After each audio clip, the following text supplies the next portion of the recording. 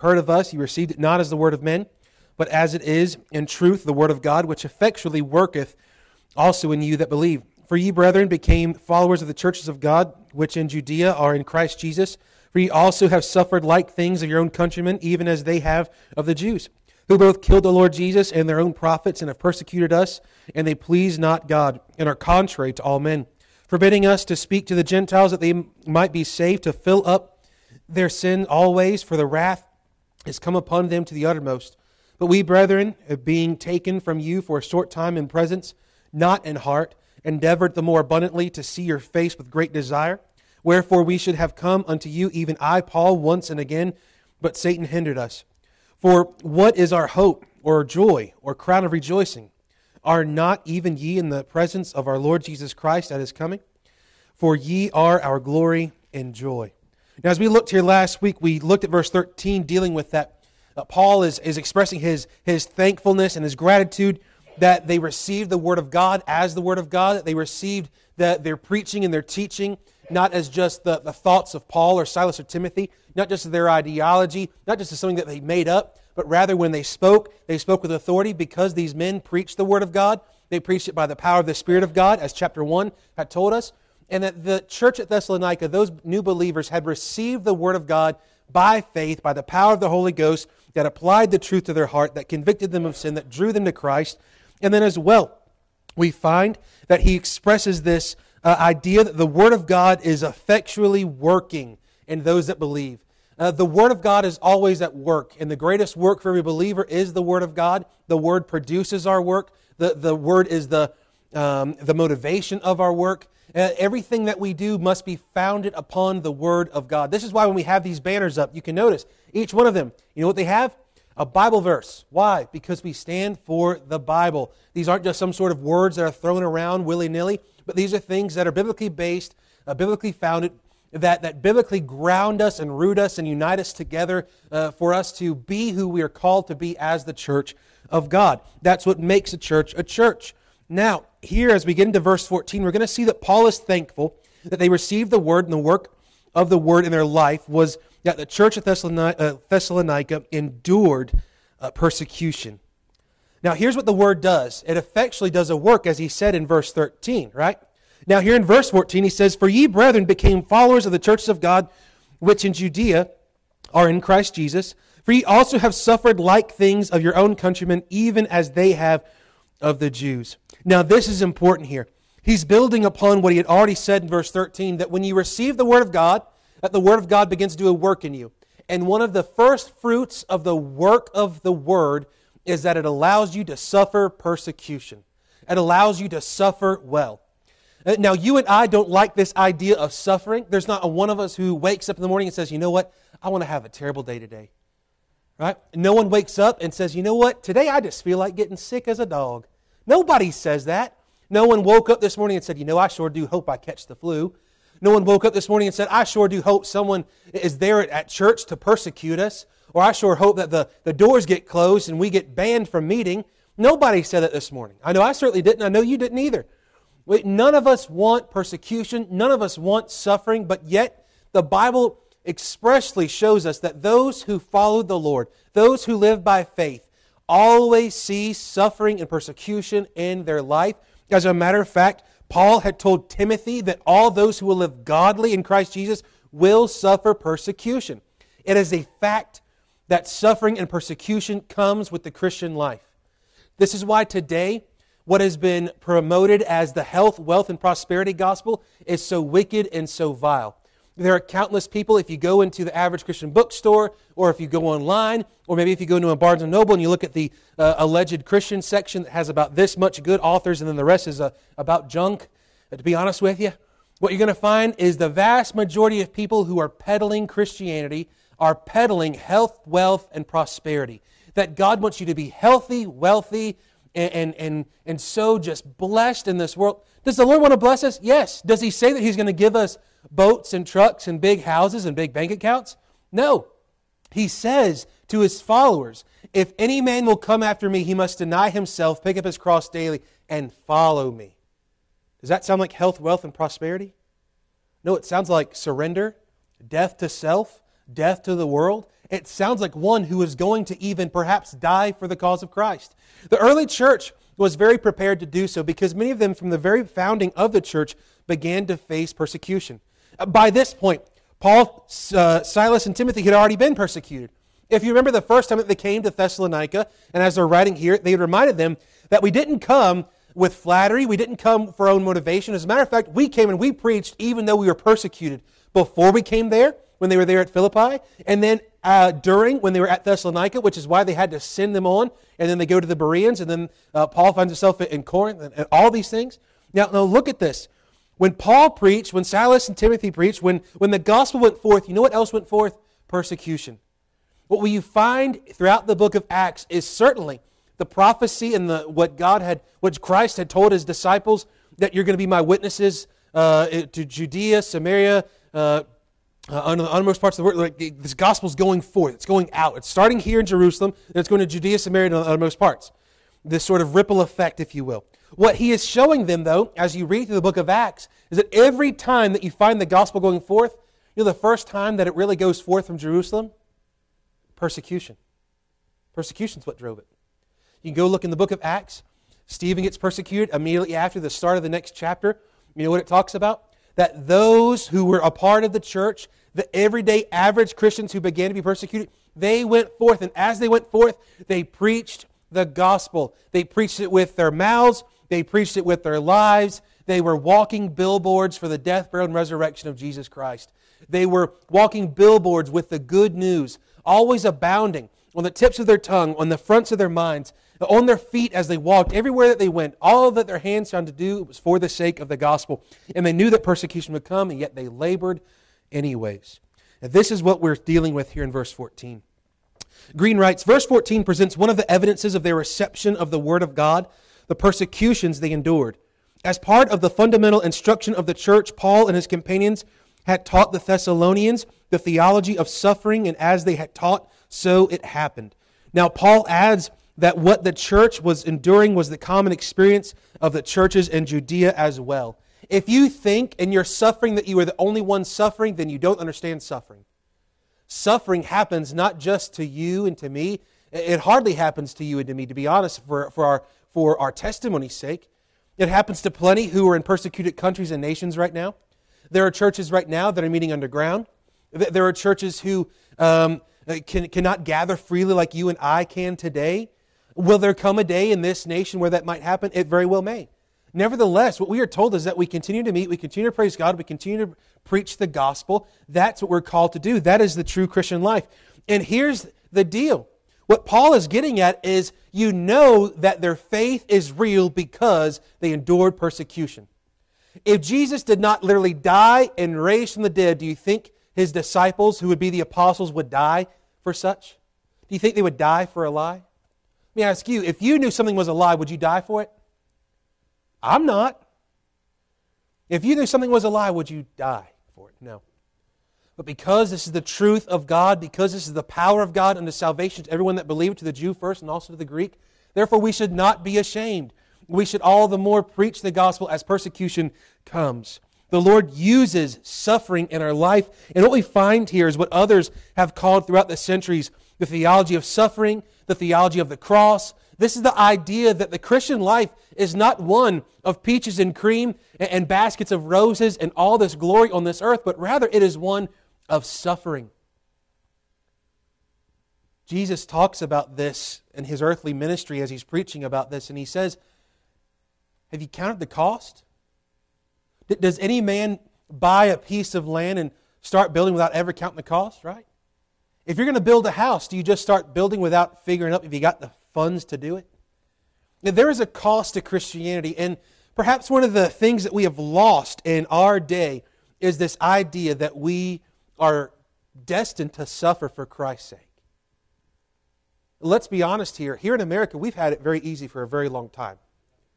As expensive as gas and as difficult as inflation can be, as difficult as things might look today, this is nothing compared to what much of the rest of the world is dealing with. We have for so long been comfortable that we've become complacent. We have lost what it means to be hated. It has been said that perhaps one of the One of the dangers of today, or one of the worst things today, or one of the problems of the church today, is that people no longer want to kill preachers. That's quite the thought, isn't it? They do in other places. You see, we no longer want to offend anyone, and granted, we're not out here to go, oh, I want to see how as many as people as I can offend on a Sunday morning. That's not what I look for. But the gospel both draws people to salvation, but it also offends the sinner who refuses to come. It is an offense to those who don't want to be saved. It is an offense to those who don't want to see their sin. Therefore, their response is one of bringing about persecution. Now, here it happened in Jerusalem. It happened in Judea, Samaria, and it's happening today in the uttermost parts of the earth.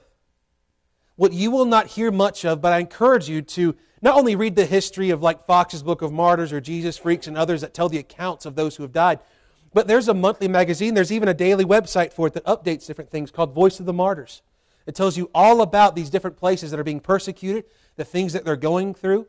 If you remember Luke Kennedy, one of our missionaries that we support, he had expressed about someone in Laos who had preached the gospel in their village and had been persecuted. Their home was burned to the ground and their family had to leave. Their family was persecuted. He was beaten, jailed, the whole thing. And you know what else happened? After that man dealt with all that, you know what he did? He picked up his family, moved to the next village, and there he's now still preaching the gospel to another hostile world. You and I have to understand this, that suffering comes with the territory. And we find that real faith has real suffering, but real faith endures suffering. There's folks who say today, and I've heard it a million times, well, I'd go to jail for the Lord. I'd die for Jesus. Most of us don't live every day for Him, let alone will we die for Him. I don't ever want to say that I would be the one willing to raise my hand to save your necks, and I'll go, well, you know what, put my head on the chopping block for them instead. That sounds real brave. But when the time comes, real faith endures.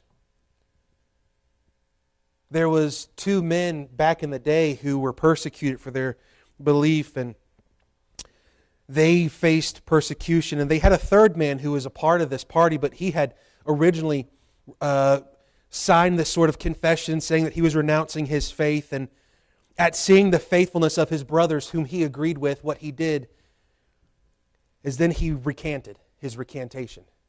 He said, no, how can I do that? How can I betray my Lord? He then was burned at the stake for his belief. And what he did is he took that right hand of his that signed that recantation and he put that down first in the flames and said, let this unworthy right hand, let it feel the flame. He knew, and countless others have known what it means to suffer for Christ's sake. Sorensen writes, at times there is encouragement knowing that we are not the only ones to have undergone problems. Paul follows that tack in pointing out to the Thessalonian brethren how that they had become followers of the churches of God, which in Judea are in Christ Jesus. In other words, they had followed in the footsteps of the churches of Judea, even as the Thessalonian church had suffered, so had their brethren in the churches of Judea at the hand of the Jews suffered. It is a blessing to know that you're not the only one going through what you're going through. It is a blessing to know that you're not the only one struggling with the certain struggle that you're struggling with. It is a blessing to know that though we would be persecuted, that we would not be alone in being persecuted. I think about this, just the past couple of years with COVID and the whole shutdown and all the turmoil that's come with it, and church is still attempting to rebuild, and it is great to talk to pastors, and every single one of them knows exactly the same struggle of which every other pastor and every other church is dealing with. That's a blessing. But here the Thessalonian church, we find that their faith is shown, their real faith is shown, and that they are now partakers of the same suffering of which others who have suffered before them have dealt with. They've paved the way, if you will, the Judeans, and they faced it. Now he says, for ye also have suffered like things from your own countrymen, even as they have of the Jews. And it was the Jews at Thessalonica who began to persecute Paul, Silas, and Timothy and to drive them out of there. The Jews wanted to squash the gospel because it was changing lives. Because it preached that Jesus was the Christ. And what did they do with Him? They rejected Him, they reviled Him, and they wanted Him dead. Of course they wanted his message dead. Of course they wanted to persecute the church. As a matter of fact, Paul himself, if you remember, Paul himself was one of the first, earliest, and most zealous of persecutors of the church. When Paul got saved, he was on his way with papers, or to get papers, to persecute the church all the more. He wanted to see Christians jailed. He wanted to see families shut down from worshiping. He wanted to see churches demolished. He wanted to see this gospel get squashed. And instead, the gospel changed his life. And then the gospel allowed him to then suffer for the glory of God.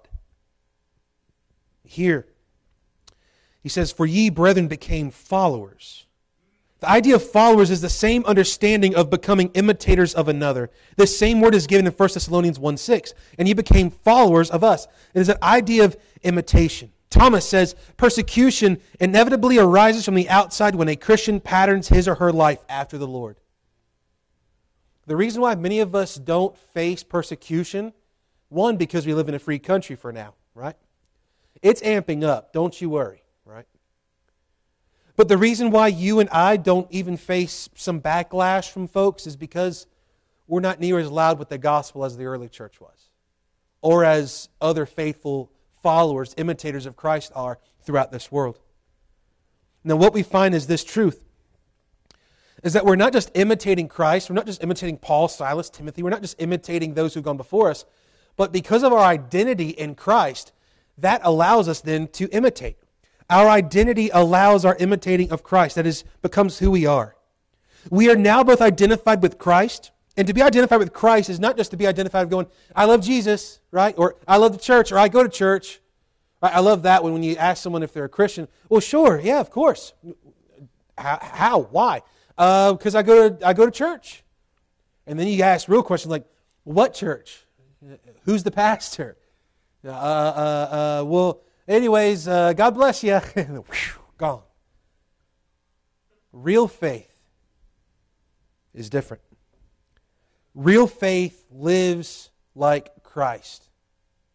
Real faith is identified not just with churchianity, but with real Christianity. And real Christianity is a suffering and a persecuted belief system.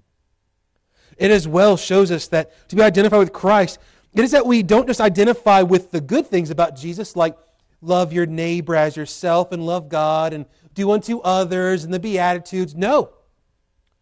We identify with Christ's suffering, with His death, but as well as with His resurrection. Remember, as Colossians told us over in chapter 3, that we're dead, but yet we're also risen with Christ. That is who we are. And we identify with His suffering. We identify with His life, with His death, with His resurrection. Our whole identity is with Him. And now, we are imitators of Christ as we too now suffer for righteousness' sake. If they persecuted Christ, what makes us think that they would not want to persecute us?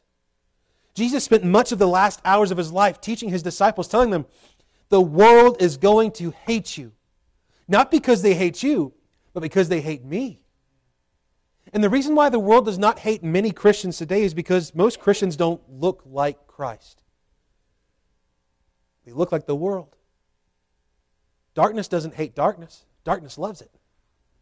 When we look like the world, live like the world, act like the world, think like the world, go along with the world, or even tolerate, and this is a big one in the church today, even tolerating the things and the ways of the world, it's no wonder we're not suffering or persecuted for Christ's sake. It's no wonder that we're not making much of a difference, because there's not much of a difference being lived out. Today, now more than ever, we have to understand that Christ might well call us to suffer in this life for Him, but in so doing, there should be rejoicing. In the book of Acts, what we also find is that as the church started to be persecuted, you know what happened? As they were persecuted, they praised God that they were found worthy enough to suffer for Christ. When you read many of the accounts of those who have suffered or been killed for Christ's sake, much of them have said the same thing, which is, who am I that I could suffer for Jesus? Who am I that I could do such a thing? That the Lord would allow me to suffer for His sake. You and I don't view suffering that way. We need the right view of suffering in our life, persecution. But the only way to get that is by having the right view of Jesus.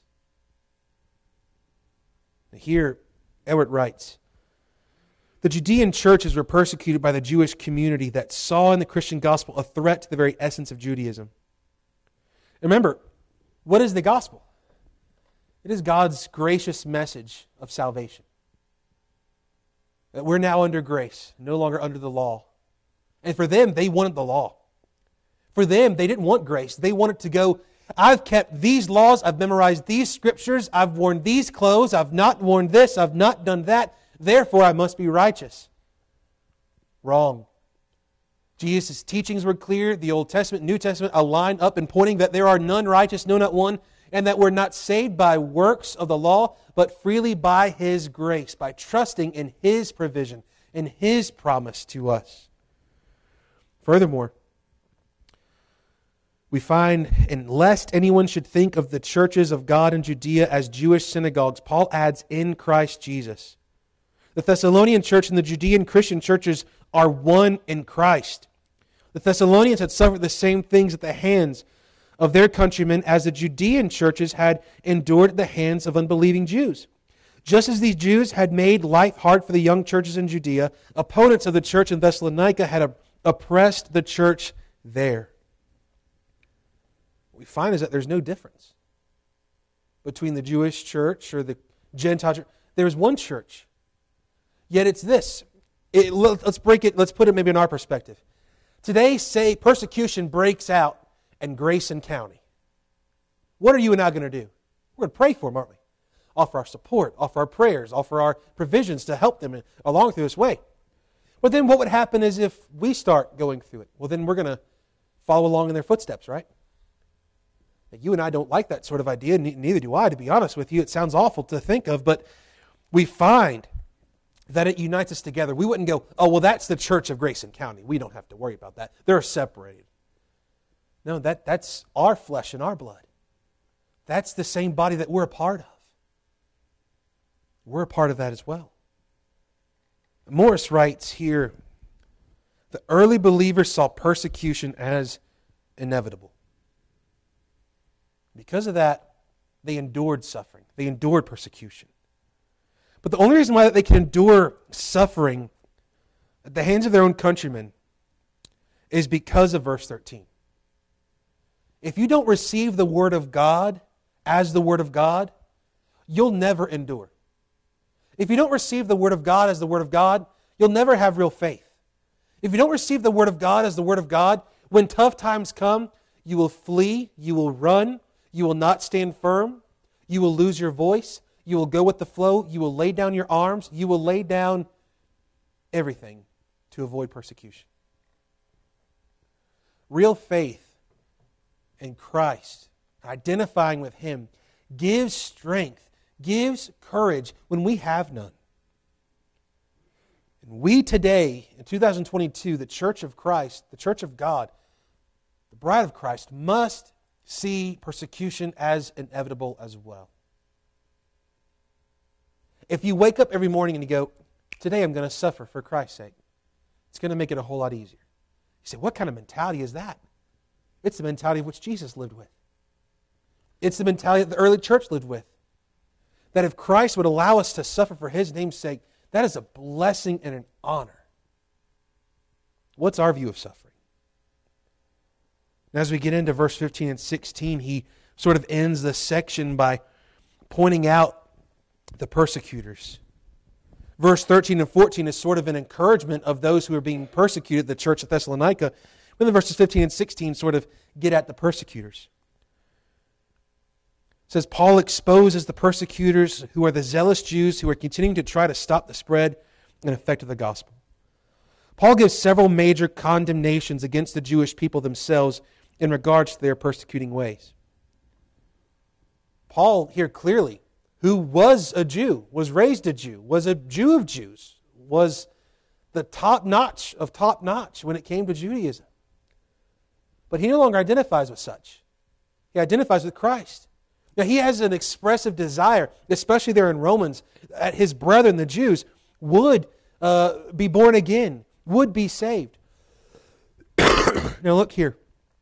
He gives several condemnations in verses 15 and 16. who both killed the Lord Jesus and their own prophets, have persecuted us, and they please not God, and are contrary to all men, forbidding us to speak to the Gentiles that they might be saved, to fill up their sins always, for the wrath has come upon them to the uttermost. First, what did he accuse them of? And everything he accuses them of, they did, right? He says they killed the Lord Jesus. They killed their own prophets. Think about that. They persecuted their own people who preached the gospel, who preached repentance. Persecuted the apostles and the early church. They displeased God in their belief and practices. And they were contrary or against all others who were not Jewish. They didn't want the Gentiles to be saved. They didn't want the Gentiles to have the opportunity to even be saved. They called them and still viewed them. And this was a problem in the early church. They still viewed them as outsiders. They still viewed them as dogs and as unclean. Yet God said the gospel's for them too. Salvation's for them too. Now this accusations of which Paul is giving here is very similar to Peter's message there on the day of Pentecost. How they were the ones who had persecuted. They were the ones who had done all these wicked things against Christ and against church, and that they needed to repent. And he calls them to the same thing here. Now I want to look here at verse 16 because we clearly see how they killed Jesus. They persecuted their own prophets. They persecuted the apostles and the church. They pleased not God. They are contrary to all men because they had rejected Him. Unbelief does those things. Forbidding us to speak to Gentiles that they might be saved. And then here, to fill up their sins always. I want to look at that for a moment. The word picture of heap up or fill to the full is the idea, points to a well-defined limit of sin appointed by divine decree. When this point is reached, divine chastisement is inevitable.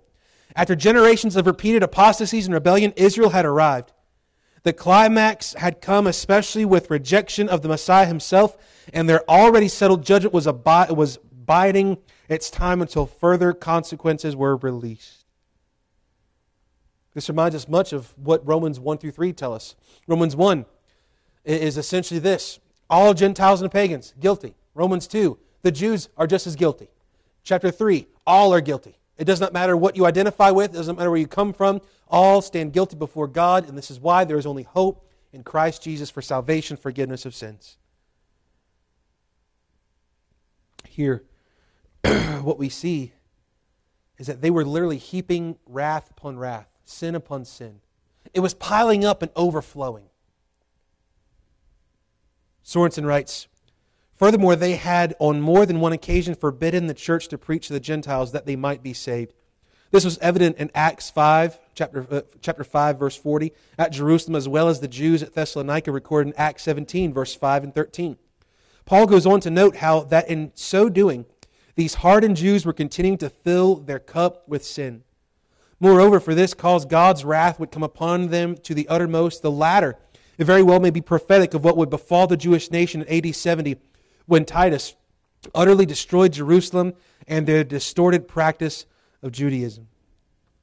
Jerusalem would fall in AD 70, would be absolutely crushed and destroyed. It would never be the same. There would be a dispersion of which they did not truly return back to their land until less than 100 years ago. This is why Israel is so important with prophecy, and especially that of the future. It centers around them and what Christ is doing to draw them back to Himself, so that when He comes at His second coming, it will be revealed that this is the Christ. It says that Israel will be born in the day is the idea. But they look at Christ right now and they still reject to this day. They still need that same Christ to be saved, but many of them still refuse to believe that He came and He died and He rose again.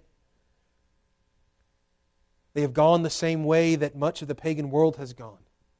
They've gone the way of religion, and even to the point of many of them partnering with Muslims and other parts of the world in this sort of ecumenical thing. That's end time sort of mentality of drawing all people together. When you hear people talking about world peace and world unity and let's just hold hands and just put down some of these doctrines and things that divide us, what you'll find is that is the way of Antichrist. That is the doctrine of Antichrist. It is telling that all religions are the same. They're not. Only one has a Savior who came, literally, died, literally, and rose again, literally, and is coming back again one day, literally. Nothing else has that. Nothing else can have that. But here, what Paul is getting at is that the Jews, much like throughout their history, have this horrible pattern of unbelief. Unbelief brings cursing and judgment is the idea. And they've heaped it upon themselves. And now it's running over. It's full to the brim. The Jews' history throughout all their history is one of great rejection and persecution because of unbelief, even still to this day.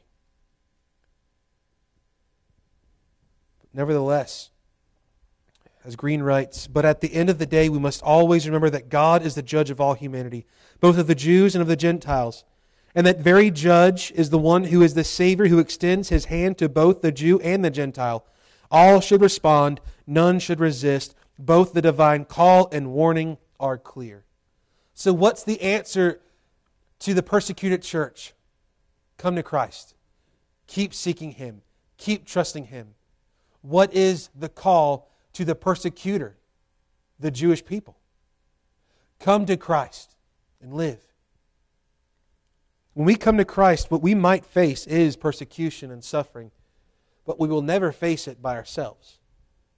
Matter of fact, even the least bit, or even the most amount of suffering you could ever face, it will still be nothing compared to what Christ suffered for you, your sins and mine. And we must understand that there is a great reward for suffering and being persecuted for Christ's sake. As we wrap up this section, what Paul is doing here is he is showing how they accepted the gospel there in the early portions of this passage. And because of their acceptance of the gospel and accepting the very Word of God as the Word of God, it gave them real faith, and their real faith and the Word of God produced a work, and that work was enduring, was suffering, persecution. It was being identified in Christ and in Christ alone. If you want to know what church should look like, or the Christian life should look like, it's right there. What's our view of suffering? What's our view of our Savior? What's our life look like right now? If you were accused of being a Christian, would there be enough evidence to convict you? May we live our lives for Christ, for His glory, and for the sake of the gospel. Let us pray. Lord, we love You. We thank You for this time. We're grateful that we could meet with You and You with us and to study Your Word. I pray, Lord, that now You would just prepare our hearts, Lord, Lord, to suffer for You, but as well now today that You would unite us together in Christ, that You would draw us together, that we would praise Your name, that we would sing with our whole heart unto You, that we would be able to give You glory and honor. Lord, that today that You would meet with Your people through the preaching of Your Word and through the power of Your Spirit, Lord, that souls would be saved, lives would be changed. Lord, that each of us would come today and receive all that we need in Christ and in His Word. Lord, we love You. Thank You for this time. Prepare us now. In Jesus' name, amen. All right, shall we take a pause for the calls? We got a minute.